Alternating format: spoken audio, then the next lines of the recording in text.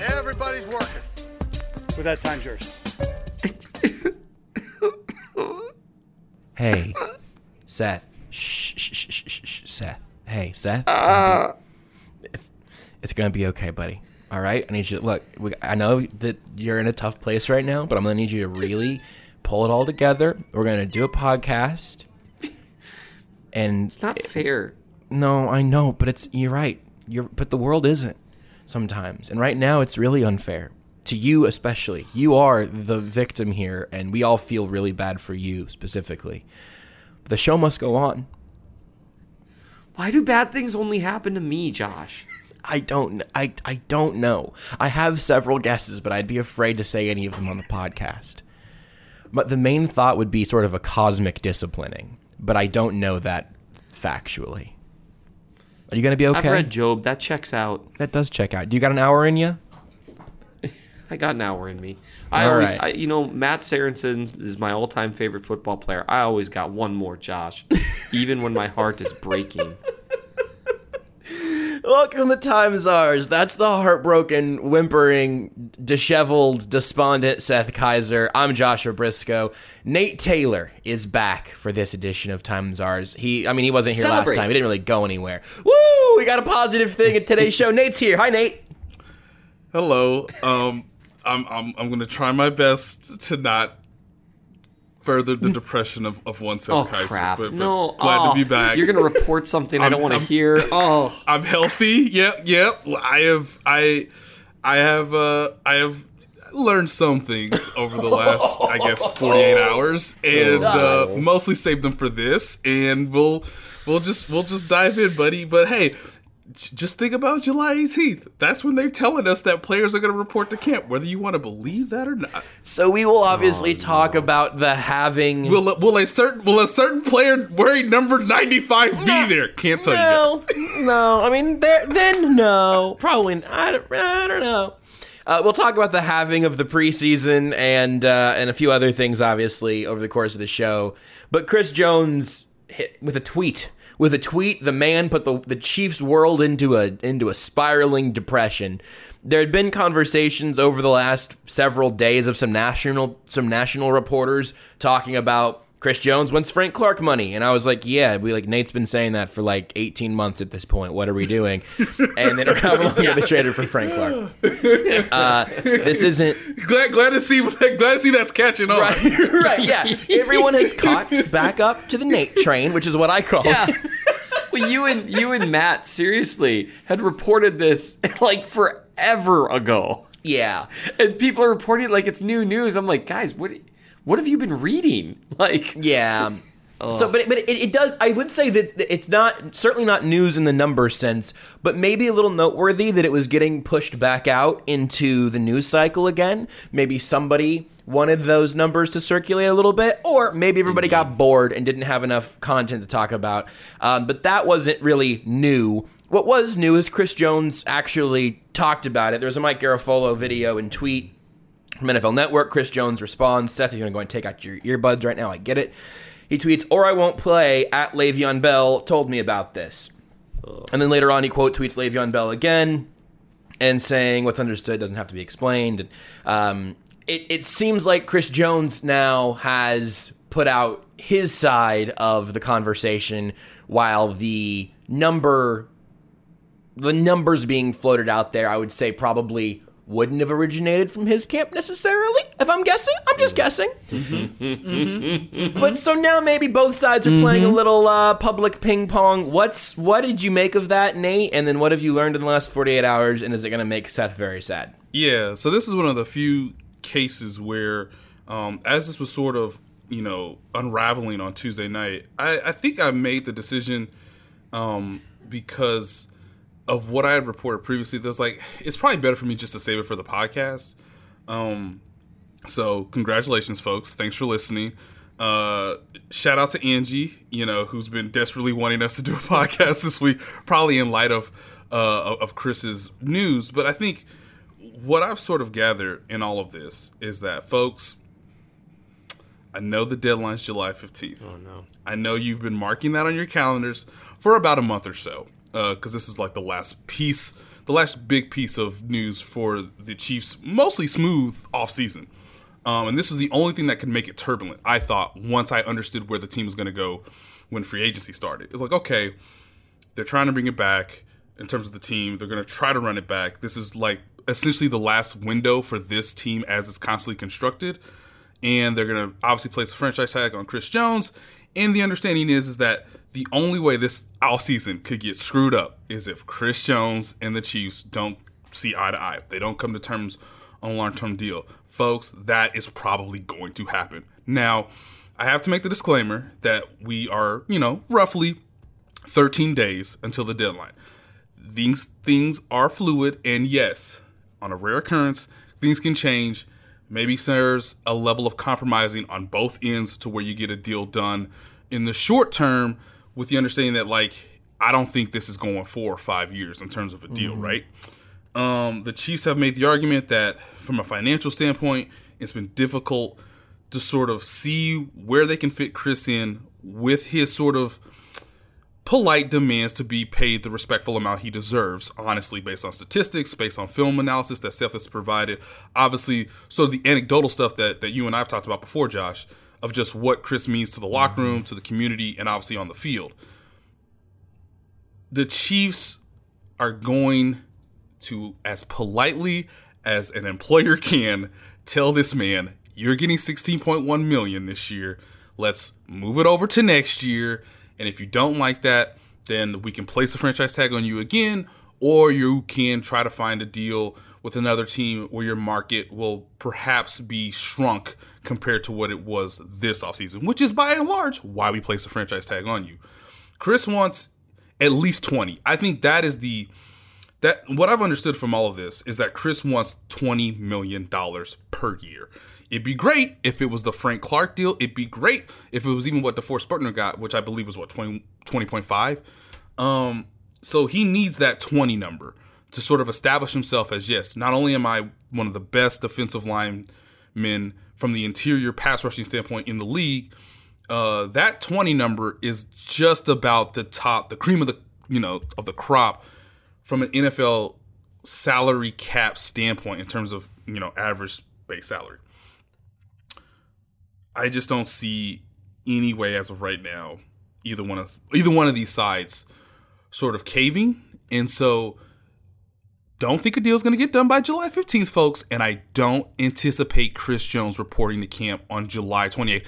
If because of the coronavirus, we actually have players reporting on time. I just think it is best served, and as I understand it, there's really no incentive for him to show up on time like he did a year ago, mostly because of the accrued season situation that we figured out last year in terms of getting to free agency, sort of finishing out his rookie contract, and to put as much pressure as he possibly can on the Chiefs, which really isn't much. He has to hold out and hope that the Chiefs will eventually get closer to that 20 number or find some way to make it work. But this deal's not going to happen on July 15th as of right now, and he is not showing up to camp one way or the other if things go the way I think they are over the next, 13 days. And if he doesn't have the extension done by the 15th, then there can't be a long-term extension this season. Right. Like you said, he doesn't have to – if he doesn't sign, he gets an accrued season. But one thing that has been a distinct difference from the Le'Veon Bell comparison is that Bell had been tagged for the second time. Like you said earlier, Nate, they could tag Chris Jones again next offseason and then either try to work out a deal then or tag him and then try to do a Frank Clark sort of sign a tag and trade somewhere else. Yes. Get those draft picks before the 2021 draft and they'll have less leverage probably than they would have had now, but they'll have another season of Chris Jones theoretically, and hopefully still enough leverage to get some team to actually pay up for him if they are going to move him that way. If it does play out that way, do you think that the most likely outcome is tag in 2020, play under the tag next offseason and be traded? Or do you think that that would still happen again next offseason with the actual intent of getting a long-term deal done if he just has another season that looks like his last couple? Right. So if Chris Jones has a season that is somewhat close to the 2019 season where he had a lot of sacks. He obviously has the NFL record for a sack in consecutive games, which I think was like 11 or 12, somewhere in there. Even if he has a season like he did last year in terms of the postseason production, right? Like once he got on the field, he was a massive difference for the defense. I just feel that the Chiefs understand how valuable Chris Jones is. Here's a question that I've always come back to. Who does the coach and general manager, from a philosophical, fundamental viewpoint, where do they lean more? Is it on offense or is it on defense? We all know the answer. Mm-hmm. And Chris, unfortunately, as much as he's done everything right, showing up on time last year, trying his best to set a new precedent, even though he knew the odds were basically stacked against him. Being a good teammate, he was not an issue last year in the locker room, on the field. Obviously, he got hurt before the playoff run started, but obviously was healthy enough to make a big difference, primarily in the second half of the AFC Championship game and the Super Bowl. I just feel like the Chiefs want Chris to come back. One of the big differences between this situation and the Le'Veon Bell one, and even the situation going on in Jacksonville with the Ngakoue, with him being on the tag, there is a level of respect between Chris Jones and the Chiefs that is very strong. Everyone knows the business of football. No one's being surprised by this on either side. And so if you're a Chiefs fan, you can have some level of optimism, understanding that, hey, maybe the Chiefs get Chris to participate at some point this season, whether that's in September, October, somewhere in there, where if there is a real season, obviously, he can still be the guy who he was last year. If you're a Chiefs fan, I would just say it's probably wise to only think of Chris Jones in the context of the 2020 season, and knowing that he probably won't be back unless things significantly change from what I'm saying now, which is possible, which is definitely possible. I just feel like this is probably Chris's last year with the Chiefs. He doesn't want that. I think primarily some of the people in the Chiefs organization don't want that. But the numbers are what they are. The situation is what it is. You have to pay Patrick Mahomes. I know my buddy Seth is going to mention a certain veteran on the offensive side of the ball that the team has decided to retain, which somewhat complicated all of this. But this is just me speaking from a wise, understandable standpoint where it's not like both sides don't like each other. It's just the system and the way it's playing out as of right now. I mean, if Chris really wants $20 million, it's probably going to have to come elsewhere, because the Chiefs have made an investment to only a certain amount, and it's only in the short term. And that is because I think the team understands that the window to repeat is strong, but long term, how that affects the roster, maybe Chris Jones is not, in that equation. Seth, how's that make you feel? I am going to say a number. Okay? Okay. $53 million. Mm-hmm.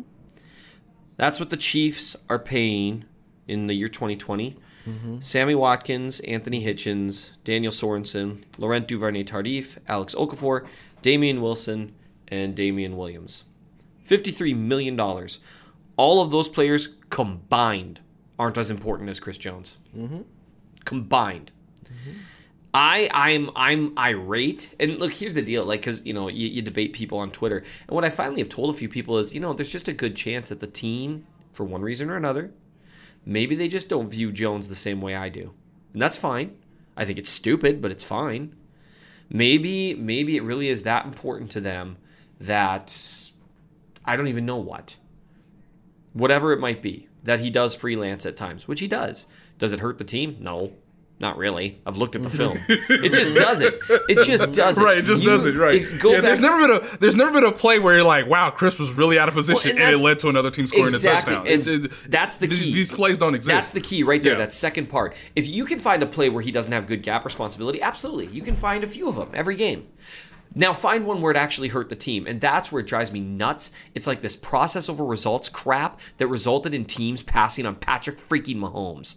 And it's stupid. If that's the reasoning, that is stupid. That is dumb. There is not a better pass rusher on the interior in the league than Jones, other than Aaron Donald. And even that's close. That is close.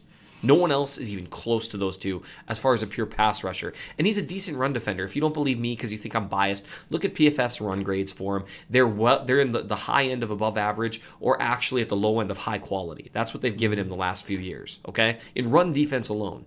And he's an elite pass rusher. He changes games. People can say, well, they don't win the Super Bowl without Watkins. They don't get there without Jones, and they don't win without Jones. Watch back-to-back. Watch the Chiefs against the Packers and then the Vikings. Well, the Packers have Aaron Rodgers. I don't really care. The Vikings had the best offense in the league in the month leading up to the Chiefs playing them. Watch the difference in the pass rush. Watch the difference in the pass rush in the playoffs from Houston to Tennessee, where Jones only played 42% of the snaps. It's so easy to see, and this is entirely avoidable. And I know I'm just blowing my whole thing up right now, so there won't be any really whatever. But here's the thing that drives me nuts is the people that are saying that they made a choice between Clark, Matthew, and Jones. They didn't have to. It didn't have to be a choice between those guys. They didn't have to. Look, I respect Anthony Hitchens a ton. I understand he's got a bunch of knowledge. But he's getting paid $12.7 million this year. That's star linebacker money. And he's worse than Damian Wilson, who's getting paid, Wilson's okay, but he's a limited linebacker. He's good in some respects. I'm glad he's on the team, but he's getting paid $5.4 million. Alex Okafor, a decent defensive end that I think was a good quality signing, $7.2 million. Like, you don't even have to bring up Watkins. Dan Sorensen, $4.7 million. They just drafted a rookie running back in the first round. They're paying Damian Williams almost $3 million. And I like Damian Williams. I like a lot of these players. But it just, to me, this was so avoidable. Yep. Don't rework Hitchens' contract last year to where you can move on from him this year and not pay a non-star star money. And don't bring back Sammy Watkins. Boom, the money's there. Yep. The money is absolutely 100% there. And you can talk Josh. Yes, Nate. I know we've been over this several times. Can you just remind Seth who's the head coach of the Kansas City Chiefs? It is Andy Reid. Now, Nate, I'll go ahead and flip it back over to you. Why does Andy Reid hate Chris Jones so much? I'm not saying he doesn't. I'm just saying we have 7 years and another 13, 14 in Philly where he leans a certain way. I mean, people are who they are, and He's a successful Hall of Fame coach. Absolutely. I'm not trying to slander Andy Reid in no way, shape, or form. I'm just trying to give you an understanding of who the head coach is and where the general manager came from in terms of our process, philosophy. These are hard decisions, and you're just going to have to make them. And I'm sorry, Chiefs fans. This is the burden of winning. Be grateful that you won a Super Bowl, but this is the burden. And Josh, I just want to remind everybody who this podcast is kind of named after. and I get it. So, like, the Watkins thing, I sort of get. I really do. For as much as I complain about it, I sort of get the Watkins thing. Hitchens, absolute head scratcher. Absolute head scratcher. Well, my understanding of that was they knew Hitchens was. Here's the problem. And by the way, the person who told me this is Chris Jones. So just think about that from like a layer standpoint. But one of my best conversations with Chris last year, I was explaining the idea of like, okay, what was it like for you? Because he really is one of the few guys who was there throughout the deep run of Bob Sutton and obviously the change that occurred with Steve Spagnuolo, where basically it was like him and like Reggie Ragland and Dan Sorensen were like the only guys left from like, hey, you used to play with like Justin Houston and like Ron Parker and Eric Berry. None of those guys are back. And so one of the things he told me, he was like, in the 2017 draft, Brett Veach basically told, the guys that mattered on the team, hey, we might be looking at linebacker in the first round because they were in the late 20s. And then they moved up 17 spots and got Patrick Mahomes. Now, that is sort of the issue because you thought you were going to get this young, dynamic linebacker, a la a Patrick Queen type, right, of 2017. Look whoever that player was. And so to make up for that, they had to overpay Anthony Hitchens to get him to leave Dallas to come to Kansas City. Like, that was their best, at the time, that's what they felt was the best possible solution for that problem, knowing that Derek Johnson was basically in the twilight of his career, and he was either going to retire or try to catch on for maybe one more year elsewhere, which obviously occurred with the Oakland Raiders. So because you make one decision that obviously is the right one in Patrick Mahomes, you still made a pretty good one in Anthony Hitchens. He's not a bad player. It's just you had to overpay him. So his contract always looks worse compared to what the player's production is, even though that player obviously helped you win a Super Bowl. But in swinging to all of this, when you have to overpay Anthony Hitchens, and I'm speaking in mostly, contractual language, numbers-wise, not the player's production. Like, Anthony Hitchens is good at football, folks. I'm not saying that in any, I'm not saying anything other than that way, shape, or form. But to get somebody in free agency to come to Kansas City, Brett Veach learned pretty quickly, I have to overpay Sammy Watkins for him to leave Los Angeles or wherever else may be bidding for him to come to Kansas City. I have to overpay Anthony Hitchens, who's leaving Dallas as a free agent, who may, be getting offers elsewhere. So when you make that decision, that has a contractual consequence in years down the road, as again, that contract sort of grows over the lifespan of the deal, which of course affects Chris Jones. So even Chris Jones, and he told me this, I think with full understanding, we got the right quarterback. Thank God we got the right quarterback. He was amazed, just like a lot of people were, that we got the right quarterback. This is him speaking to me. But he also knew too that, like, okay, well, we got Anthony, and I see the way we built the defense out, and we've used a lot of money and a lot of time and resources to that, whether that's draft pick related with Juan Thornhill, obviously free agent deals with Tyrann Mathieu, trading for Frank Clark. Yeah, that kind of leaves you in a very peculiar situation just because we've allocated resources there and kind of had to overpay players playing next to you, which impacts your potential to get a deal squared away in a long term to stay with the Chiefs. And it's not like Brett Veach at any point, based on my understanding, has lied to Chris, has deceived him. It's just, this is the way it all works out. And it's deep rooted. It's, you try to understand to the best of your abilities.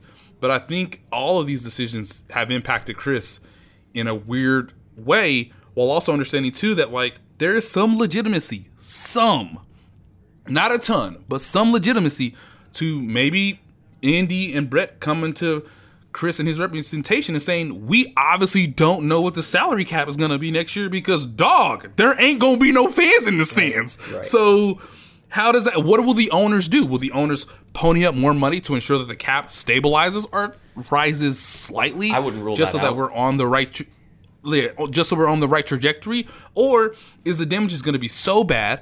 Are we not going to play 16 games? Are there not going to be fans in the stands? Holy crap, are 20% of the players on every team going to get this virus? Like, dog, we just don't know, which is, like, legitimate. It's small, but it is legitimate to have sort of that discussion or that sort of viewpoint, around July 13th, 14th, and 15th when you reach the deadline. So I have two things. One is that in 2017, the Chiefs are picking 27th, which ended up being Tre'Davious White. But if you're looking at linebackers there, instead of trading up for Pat Mahomes, technically a guy listed as linebacker who's an edge, TJ Watt, went 30th. Which he's a good football player.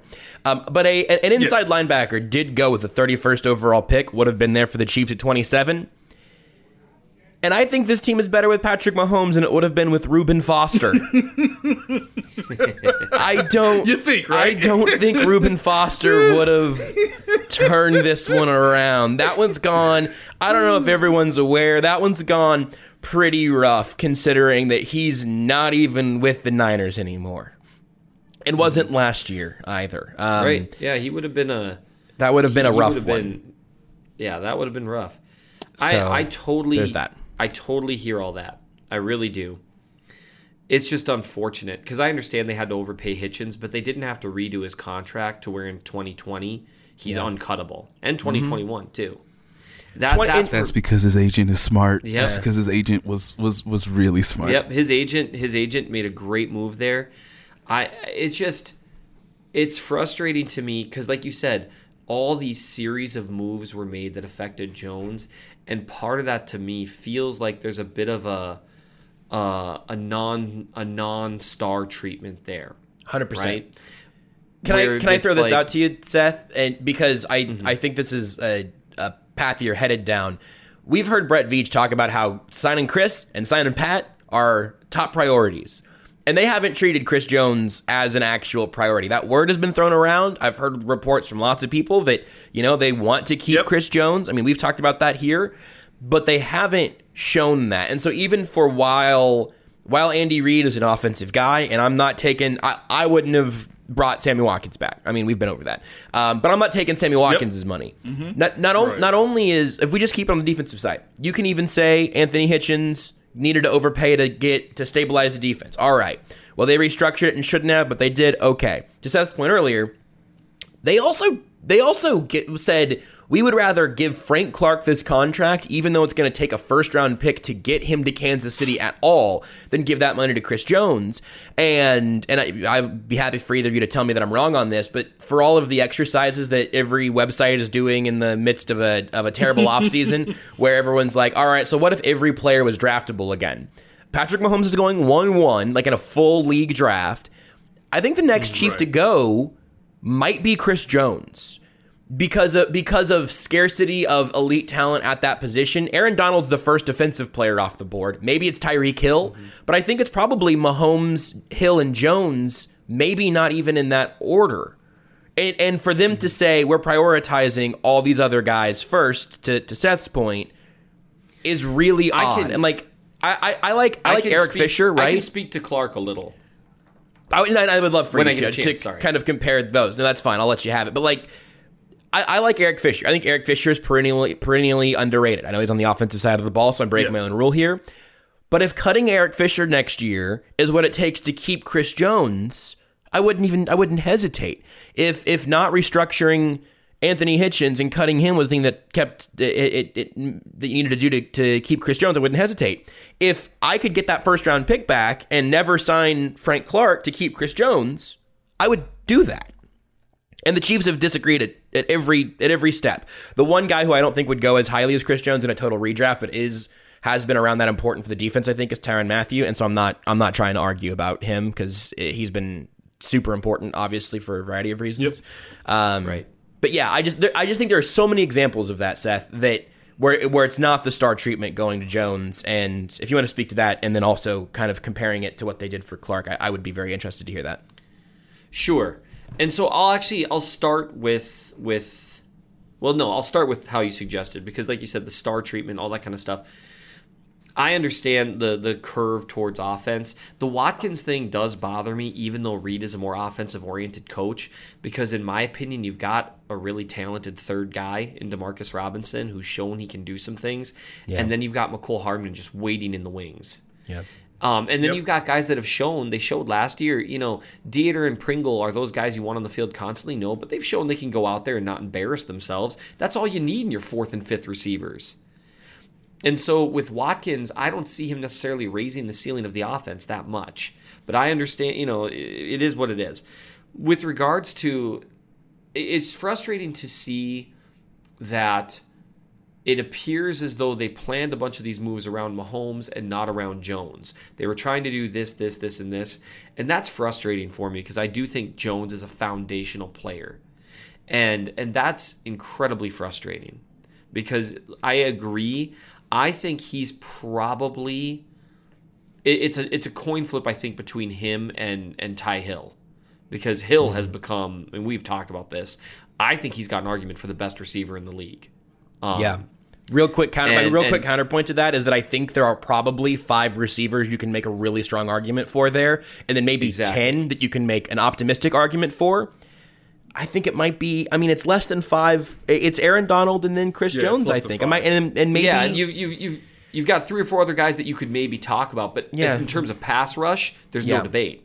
Yeah. And so, and people want to talk about run defense. It's like, look, he's above average run defender. Give me the best pass rusher all day. That's right. So the part that I get the most frustrated about is when people make it sound like it was a choice between Clark and Jones. And there are aspects to that are quite accurate. So to go to the Clark and Jones thing, and when I say people, I'm not talking about you, Josh, because you are right in terms of, if they don't do Clark, they absolutely can do Jones, right? And it's been widely reported that is a starting point. So I do think it's a part of the equation. Yeah, his deal. It's valid. Yeah. Yeah. I'm curious, had they managed to get Chris re-signed to a new deal prior to trading for Clark?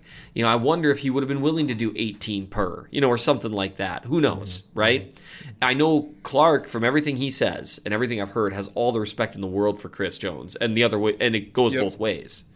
The thing with Clark that I don't mind them bringing him in, even if there's just so much that went into it in terms of mentality and in terms of Spagnuolo's scheme. And I've never really liked, though, Jones isn't a fit. I don't care about that.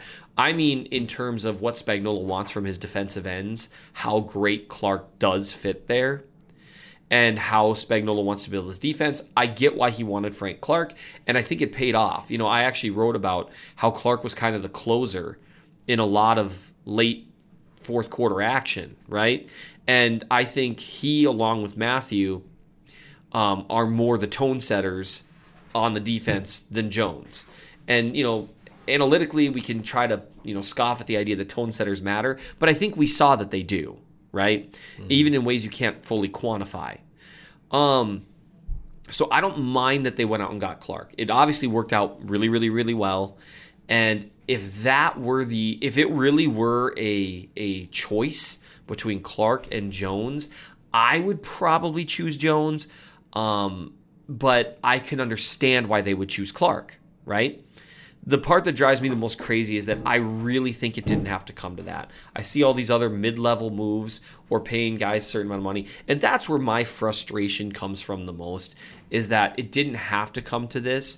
And when people paint it as though it's a binary choice between those two, that's where it gets frustrating for me. It's like, well, no, there were 3 or 4 other moves, like what you talked about, Nate. They all kind of come together to Jones. Had they been planning around keeping Jones, this all could have been avoided. And it feels like he really got treated. It seems like they planned things around keeping Sammy.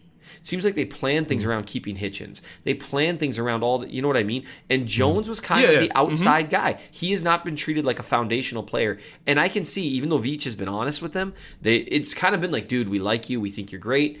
But, these are our guys.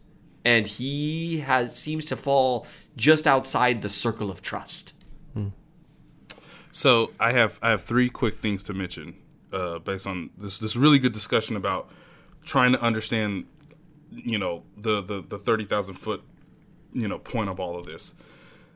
The first thing is, I'm sure fans are sort of asking, okay, and I may have not gotten to this earlier, but like, okay, what are the Chiefs going to do from a number standpoint, right?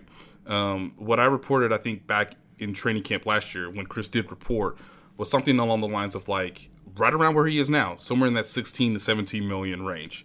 I'm not sure if that's really changed much. I haven't really got a strong grasp on like what's the number being put out for Chris, just because I'm not sure a number has been put out for Chris. I think that's the bigger point in all of this is like, 16.1 on a franchise tag is probably where they feel comfortable at if they were to do a long-term deal versus the 20 to 21, maybe even 22 million if they were, Jerry Jones.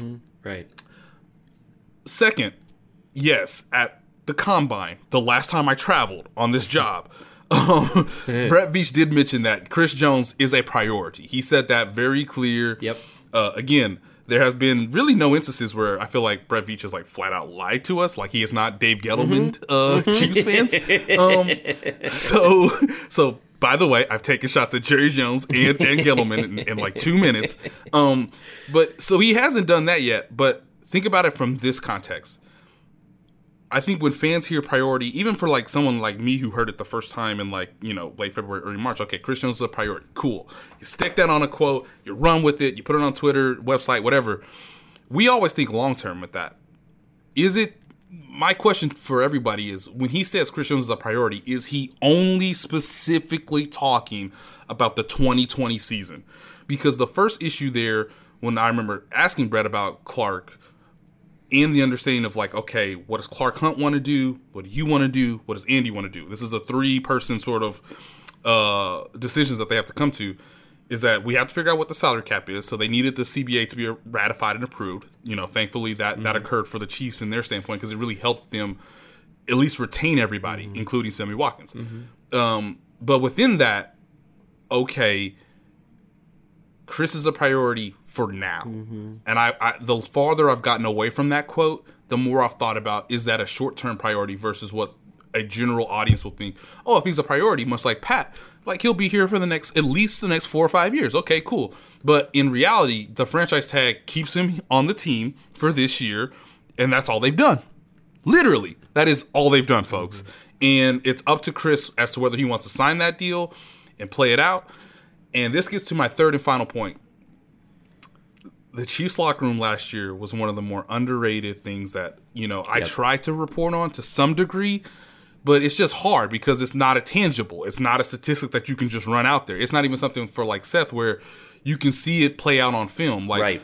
A locker room and the culture within it's hard to get at. But, my part of my job is to try to make people understand that. So I've written stories about some of the relationships in the locker room, obviously how the guys come together, their love of even basketball. But ultimately, a championship roster has to stay together. So there's a reason why the team was down 10 or more points in 3 straight playoff games and won all of them. Because they're a tight-knit group. They're not people that are going to be like, there really was no dysfunction from what I saw last year. Right. So now, if you're a Chiefs fan, how much can the bond and the relationship, and I'm just going to name a few players, Frank Clark, Tyrann Mathieu, Travis Kelce, Patrick Mahomes, Tyreek Hill, how much can those guys get Chris to understand that while this may not be exactly what he wants, he still gets to play football with his friends. He still gets to make more money than he has ever made in his career thus far. This is essentially a one last dance opportunity. And if no deal gets done on July 15th, how much will that play a factor as to when Chris does maybe report to camp or to the team at some point this year? If he, I think the logical move is for him to hold out at least sometime during training camp. Hell, maybe all preseason. But how much can those guys get in his ear to sort of explain to him, like, we love you. It's a messed up situation for you personally, but like, look what we just did last year, and it's not like you're going to go play for a terrible team. And, Chris made a point last year to not be a distraction at training camp. And it was really noble. Really noble in the business of football, which is very harsh, folks. How much can those guys explain to him and give him some incentive to come back? Because it won't be Andy Reid. It won't be Brett Veach if they don't get a deal done. It won't even be Clark Hunt. Clark Hunt could call Chris Jones, but at some point, as a man, you understand why there's decisions being made. But if Chris Jones comes back and does the good soldier for another year, it will largely be because of the guys in the locker room alongside him. Yeah. That all makes sense. It's just gross. The franchise tag thing, that's a really good point. I was talking about this somewhere, about the two sides to this argument, right? Because Chris obviously has a really strong leg to stand on. He's an awesome player, right? He's been an awesome player multiple years in a row. He's done everything the right way. He's a good teammate, all this stuff. Wildly impactful. Unfortunately for him, the team has some legs to stand on too, in terms of, for one, the coronavirus thing, they don't really know what's going to happen. I'm guessing if they lose a significant portion of revenue and all this stuff, I'm guessing the owners will try to figure out a way to make the cap not like crater, just because that would impact so many teams. And coming off a weird season, the last thing they're going to want is a bunch of fans being unhappy because a bunch of players got cut. Although that could bring a lot of interest in the league. Like, 25% of the league is now a free agent. That'd be wild, right? But the other leg they have to stand on is that the franchise tag is $16.1 million. It's not. It's set at a certain level. It's not the second year. They are not. It's not Le'Veon Bell's situation. That is a crucial difference, and for two reasons. One, because the dollar amount's much lower, right? Like next year, it would be like $20 million or something, $21 million. I don't remember how much it rises. It's like 25% or some other thing, like whatever. Yeah. But it's a significant. It's lift, in the right? 20 range next year. Yeah. Yeah. So it's a big jump. So that's one deal.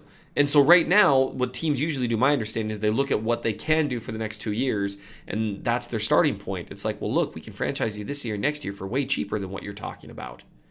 And then the other side of things is that Bell, when he threatened to hold out, had been on the franchise tag the year before, which means he'd already gotten like a $12-13 million payday. That's right. Whereas Chris Jones has made $6 million over 4 years. Now, that's a lot of money, obviously.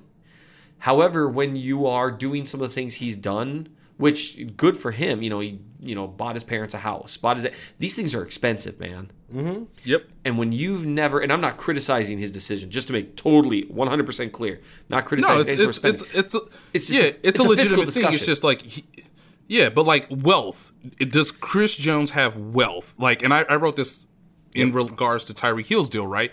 Tyreek Hill, for the path of which he got there, got generational wealth last year with his contract. Mm-hmm. And that is essentially what any NFL player is striving to get to after their rookie deal, which is why the franchise tag is one of the most diabolical mechanisms in all of American sports. Yeah. Because it's like, hey, man, you beat the system. Hey, you beat half the league. Hey, you've been awesome. Like, you are in the top 5% because you're an all-pro, Pro Bowler, a really good starter. Guess what? Yep. You can't get generational wealth this year because we're kind of going to short streak you. Yep. But at the same time, dog, you're still going to get paid more than you've ever been before. Yep. But also, you're going to be a year older. And by the way, like, there's new kids coming in every year at your same position. And, like, why would a team take money on for you now when they can just get a younger, cheaper option on a rookie scale deal next year? Which, again, is why the franchise tag is one of the most diabolical mechanisms in all of sports.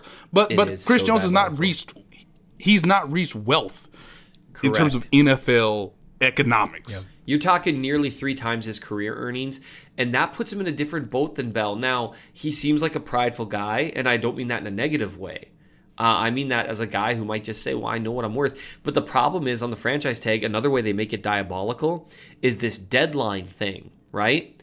To where if they made it to where any time on the franchise tag you could sign a new deal, well, players would be incentivized to hold out. That's why the owners don't want that. Whereas now, it's like, sure, you can hold out, dude, but what do you want us to do? We can't sign you to a long-term deal anymore. So you're only, if you want to turn down $1 million a week, I guess that's your call. And that is, to use your word, that's diabolical. It's very well crafted from the owner's perspective, the franchise tag, because it's just enough money to where players kind of got to take it. That's why they so rarely sit out. So, I don't know. It's diabolical.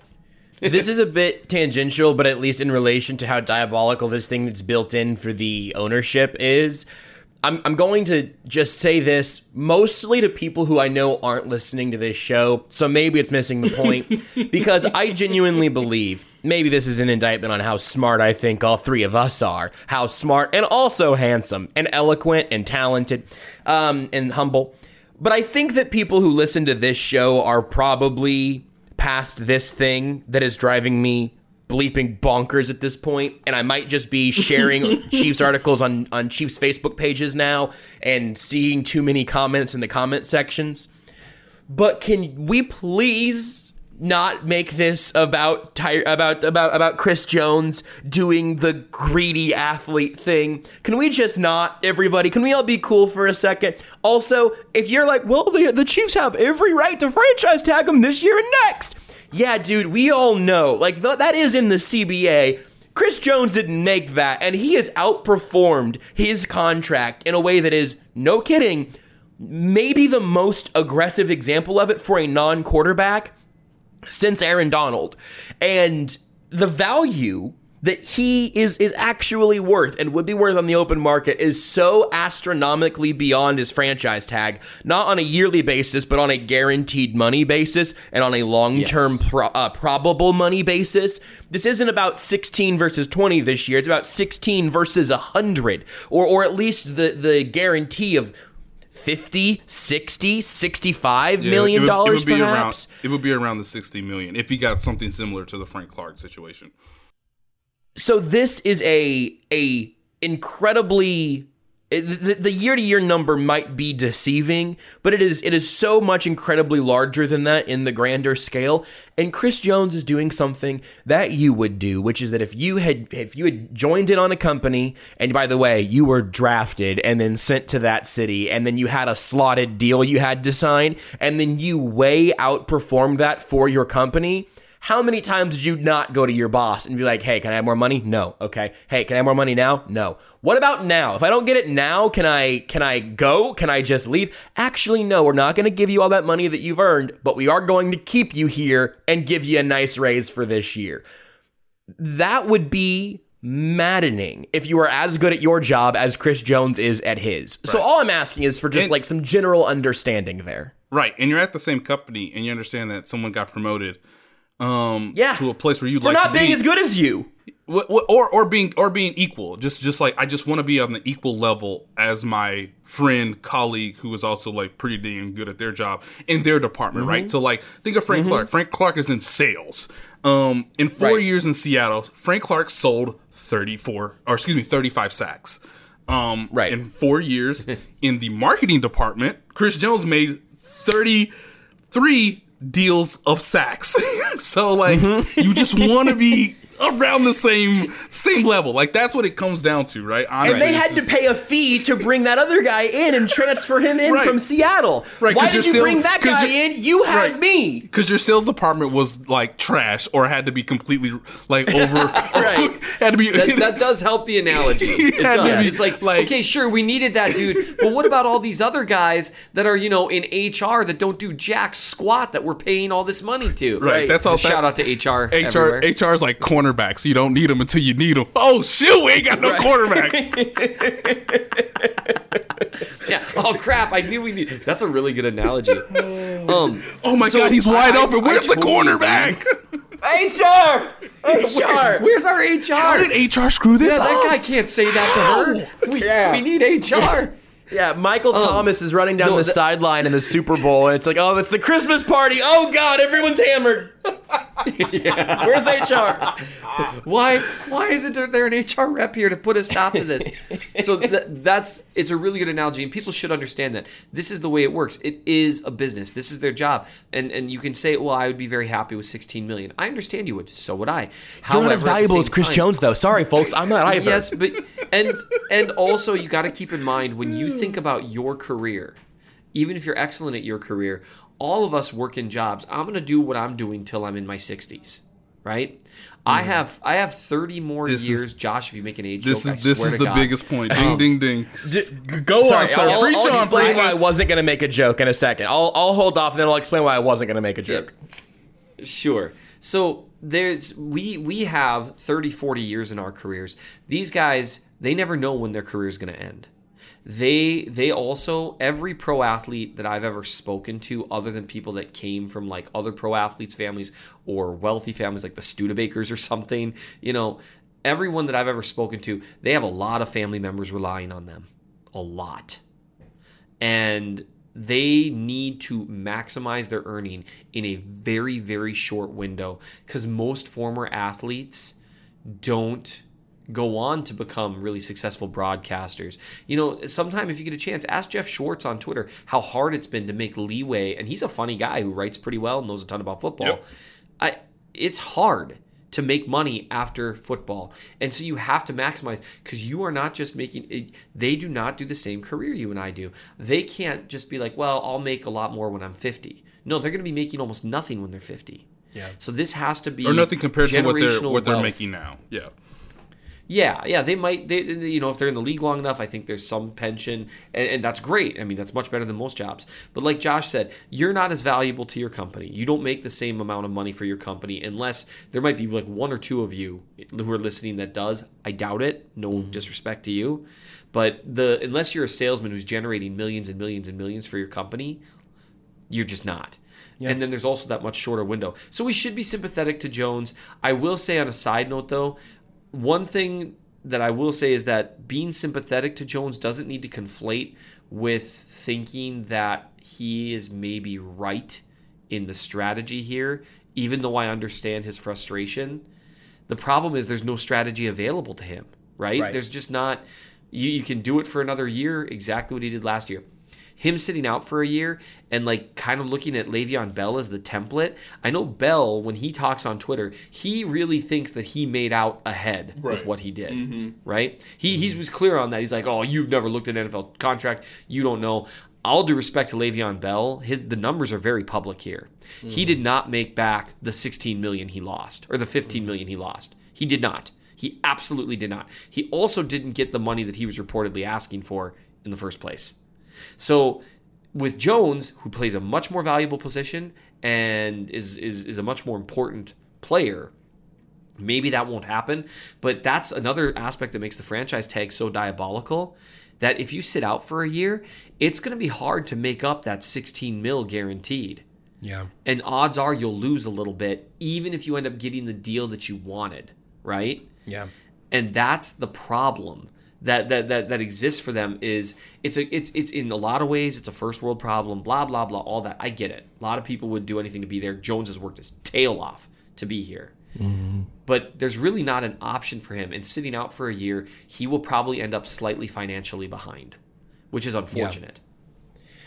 Two things on that. One, the reason that I didn't make a joke about you already working into your 60s was honestly, my hand to God, I said that seriously. You said that, and I thought, God, there's no chance I'm going to be able to retire in my 60s. That was my actual incredibly depressing thought. Was that? Sure. The one other thing that I would add, because I think both of you have sort of said, hey, what I think makes the most sense is no deal by the 15th. There could be, probably not. And then sit out training camp. There's not a new defense being installed this year or anything like that like there was last year. He's not under contract, so he won't get fined. Don't sign the tag. Sign the tag on September 9th or whatever. Or miss a couple games. I don't know. But then return to play, get your $1 million a week, and then try again next offseason. The one wrinkle in it that I haven't seen really anybody else talk about that I just think is worth noting is, what if we do get to September 1st and things look like they do for the MLS and NBA and maybe even baseball right now, and they're going, oh man, we thought we had a good coronavirus plan, and now some tests are starting to pop up, and everyone's kind of tugging at their collar a little bit. It might get a lot easier. Maybe you see somebody opt out of the season who's not doing it for contract purposes. I'm not saying that's extremely likely at this point. I don't know. But I do think it's a wrinkle that we're not really talking about that could come into play. Just worth noting. Yep. That's all. Do you guys want to talk about something else for 2 minutes? Sure. You guys heartbroken over half of a preseason and maybe no preseason? Oh my God. God. Preseason got cut from 4 games to 2, and it definitely isn't going to be more than 2, and it could be less than 2. Heartbroken? Yeah. I shout out to our buddy Pete Sweeney, because he texted me immediately upon this news yesterday about the preseason cut in half, and he was like, praise Jesus. And I mean, even for like if you're a season ticket holder, are you like really mad? Because like no, I guess you have to pay. You're finally getting your money back. Yeah, you have to pay those tickets as if they're real games, which is like one of the most diabolical things the NFL does. So diabolical. But like, so my short real thought on this is like, it's smart. This is player union driven, which makes a lot of sense based on all the information we have about the coronavirus. If I was a fan, I would anticipate one preseason game, which is crazy because obviously most teams have like 90-man rosters. And hey, you got to make decisions from like 45 to like 55 on terms of the roster based on the new CBA. So that'll suck, but I think we'll get from probably 2 to 1 game, because my understanding in talking to a number of people around the league is like, hey, you need at least one preseason game so that everybody can get to some level of football shape. And so you can go through your protocols and sort of readjust them or strengthen them based on what you learn from 16 preseason games, right? At least 16. Like, you may get 32 if you obviously play a 2-week preseason schedule, but they're going to have to go through at least one preseason game. The odds, I would think, lean heavily towards 1 versus 2. But it makes sense.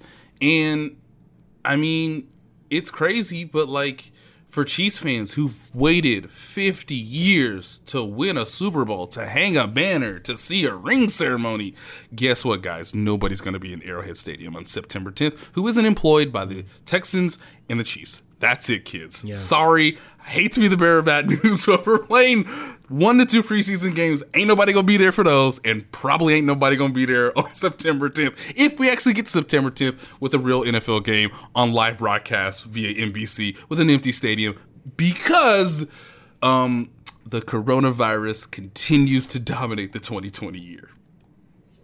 I just hope we get to September 10th, like, as a world at this point. I just hope fair, that we completely fair. Cross into the month of September. At the rate we're currently going, I could be wrong about the numbers, but I think literally everyone in the United States will have gotten it by then. You know what? I'm not saying I'm rooting for that, but like, man, I saw a report. This is gallows humor, okay? This is how child protection attorneys make it through the day. We have gallows humor. But like, I saw a report that was like, we're going to get up to 100,000 a day. And I started doing the math. I was like, dang, like... That's everybody. That's everybody. That's like everybody, which like will be obviously not good. But like once you're through, then I guess you're like, well, now what?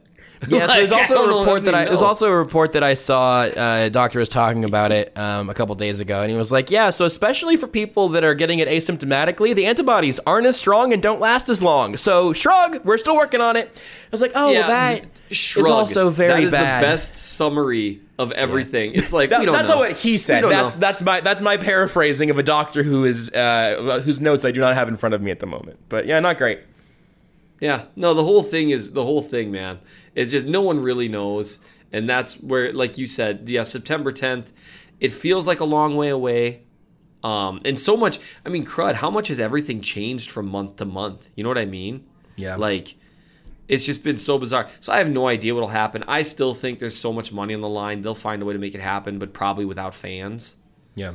And so but that's maybe they'll do the cardboard cutout thing, and. Can we all the three of us all go in on one and just have like a Cerberus? That's the dog, right? People to do that? Of course they are, Seth. We gotta have new revenue streams, baby. We gotta find water somewhere. Turn that faucet on. Somebody needs to turn on the faucet. We need water, okay? How we gonna pay Patrick Mahomes? We ain't got no water. Also, if someone wants to Photoshop the three of our faces onto a Cerberus, I left out the first R, I think. I would love that. It's the Times R's 3-headed devil dog. I would like to just get the three of us all sharing one cardboard cutout. I think that would be ideal. They're gonna charge you for everything. I'd put my face on this. Everything. No, look. It's just. Oh. As I know Danielle hates this, but like as we're recording, Pro Football Talk has a report out that hey. We might change Arrowhead to get this money going, kids. We gotta get money. I need a corporate sponsor to give me a new revenue stream. We gotta swim, baby. Yeah.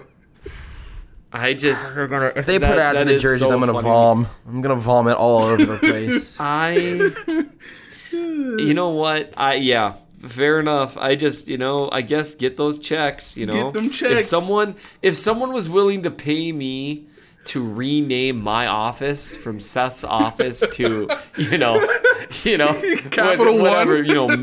Manscaped location, Park Rapids, or whatever, right? Manscaped is a company, people, or whatever. I would do it, even if it was like $20. I'd be like, sure, why not? But you wouldn't tattoo it onto. You wouldn't sew a patch onto every item of clothing you own.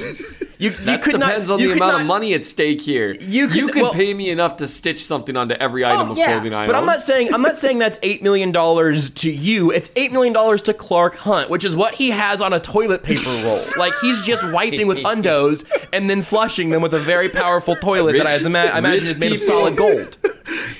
Rich people don't stay rich by giving money away. No, y'all. they don't. They stay rich by getting them checks.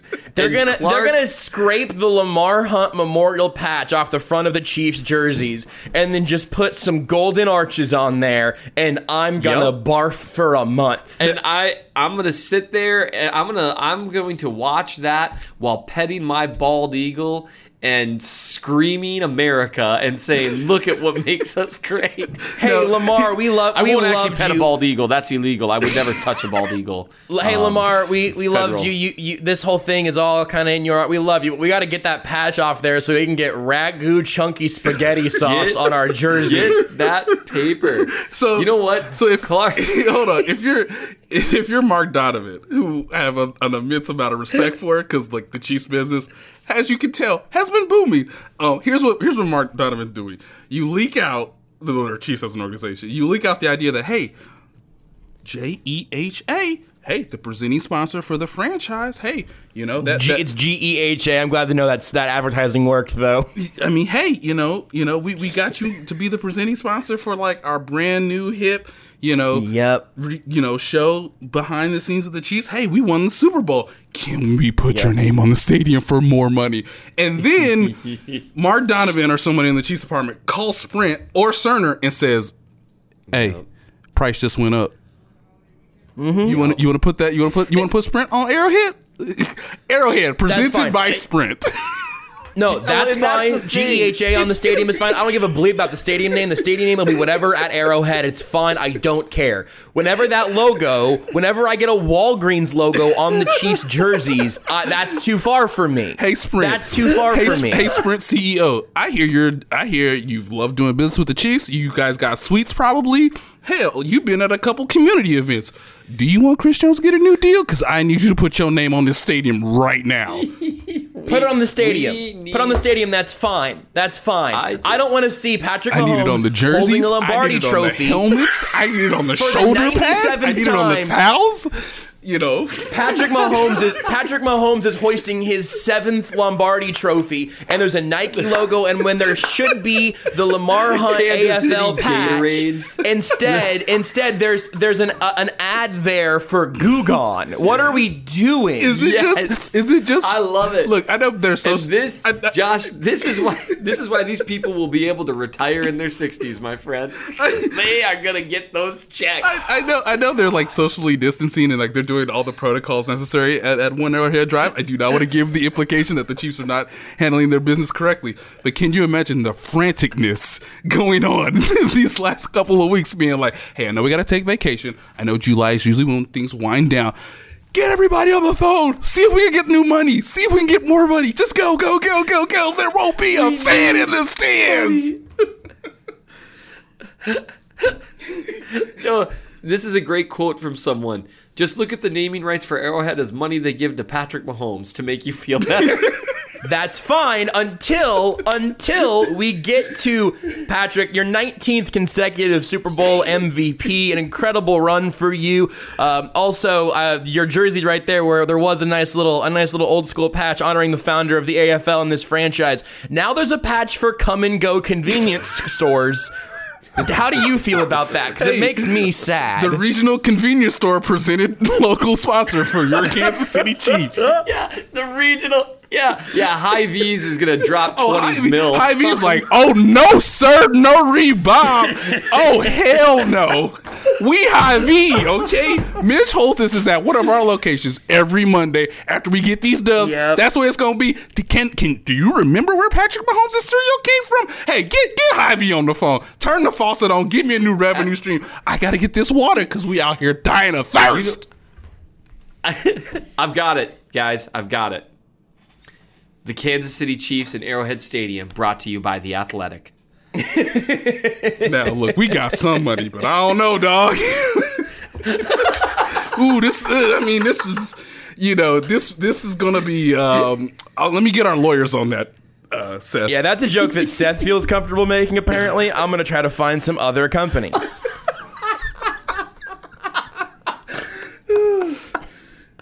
Who knew you came here for Chris Jones talk and found out, the inner minds of Chiefs' financial department as they try to figure out ways to continue to make more money and continue to try to win Super Bowls, whether Chris Jones is on the team or not long term. Oh, Yeah, that's what you've done. Now That's what I'm you've done, sad Seth. again. Look at. I can't look anything other than the jersey patch. I'm here for. Put the ads on the tarps covering empty seats. Put it on the stadium. That's fine. But if there ends up being a bank logo on the side of the helmet, I'm gonna be inconsolable. Does it say something about me as a person that I'm sort of rooting for it now? Just so I hope they trade Chris Jones tomorrow. I hope they trade Chris Jones tomorrow. Just on a side note, if they traded Chris Jones for Jamal Adams, that would be like one scenario where I'd be like, okay, still not happy. I prefer Jones, but Jamal Adams has a better contract situation. They're not gonna do that. And that's not happening. They're not going to. You know what, Josh? You know what? Just because you're upset with me about the whole helmet concept. Think about how nice a big honking orange Home Depot logo would look on the Chiefs uniform. Yum yum yum yum yum. Well, you'd have to pick out something that makes sense in terms of color. You don't. You know, I'm a Suns fan. You know what's on their jerseys? PayPal. PayPal. I root for a team with PayPal jerseys. The Cleveland Cavaliers have a Goodyear logo. Oh, okay, so fair enough. So you don't need to make those things work. I'm just looking around my office trying to figure out, what could sponsor them. Who knows? Hey, here's one. What? Hey, do you guys know who sponsors the Clippers? Bumble, the dating app. Patrick Mahomes wins another Super Bowl, brought to you by Bumble on his jersey. Go to hell. People are lonely, Josh. I don't understand why you don't want them to I would get their love message out. Arrowhead Stadium brought to you by Bumble. They're just... That would be great. Keep it off the jerseys. I don't need a Harley Davidson logo like the Milwaukee Bucks actually have. Bumble empowers women, and I'm all for that. So, if they want to... I'm not anti-Bumble. I don't want their bleep on the team's jersey. And the ironic part to all this is some company is going to pay like $10 million, and everyone's still going to call it Arrowhead Stadium. This is the thing. I mean, look. It's the stupidest spending of money. Look, Mark Donovan's like, look, just listen to me. Look, listen to me. I know there's been almost 50 years of Arrowhead to live upon. I get that. I know we all love calling it Arrowhead, but I'm telling you, Adidas, we can make this Adidas Arrowhead, baby. You already got Pat on the books. That ain't gonna change. Just let's synergy. Synergy is a big word we use around here. Synergy.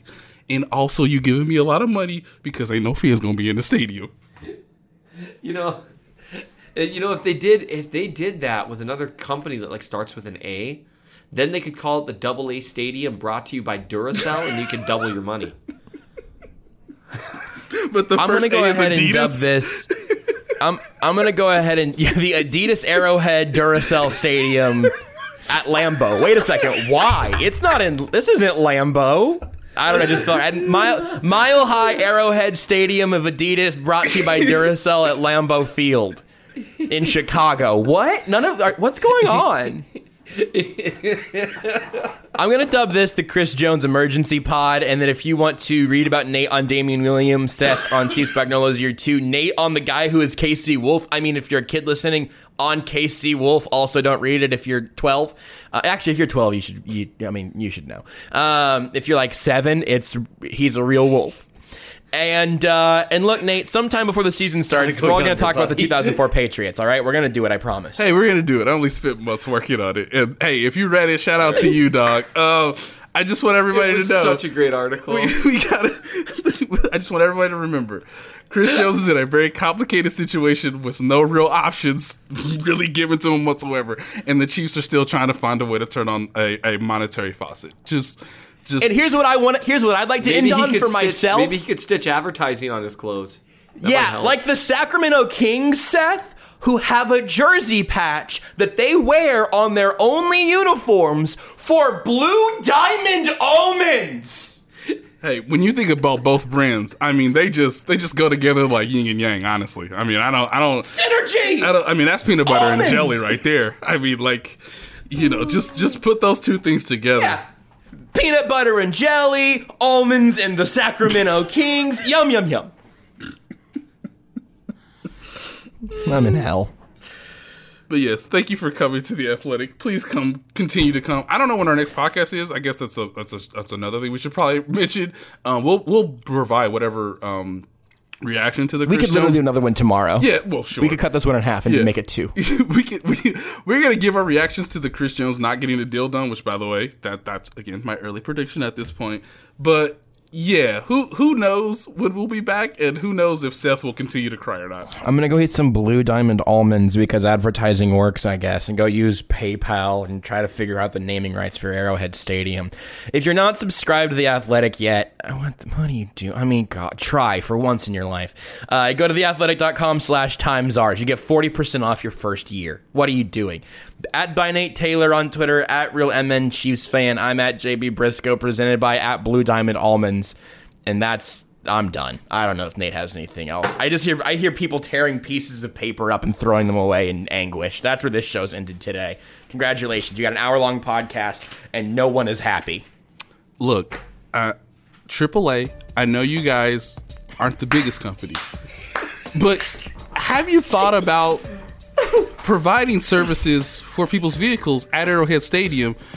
This is great. But that's right. There won't be any vehicles at Arrowhead Stadium. You know what? We'll just talk about this much later, when things get back to normal. But look, I just wanted to reach out and say, look, we're looking at some new sponsorship opportunities, and we thought AAA would be a quality company to align ourselves with. AAA brought to you by Duracell and Energizer. Which AAA Adidas Arrowhead Stadium presented by Duracell.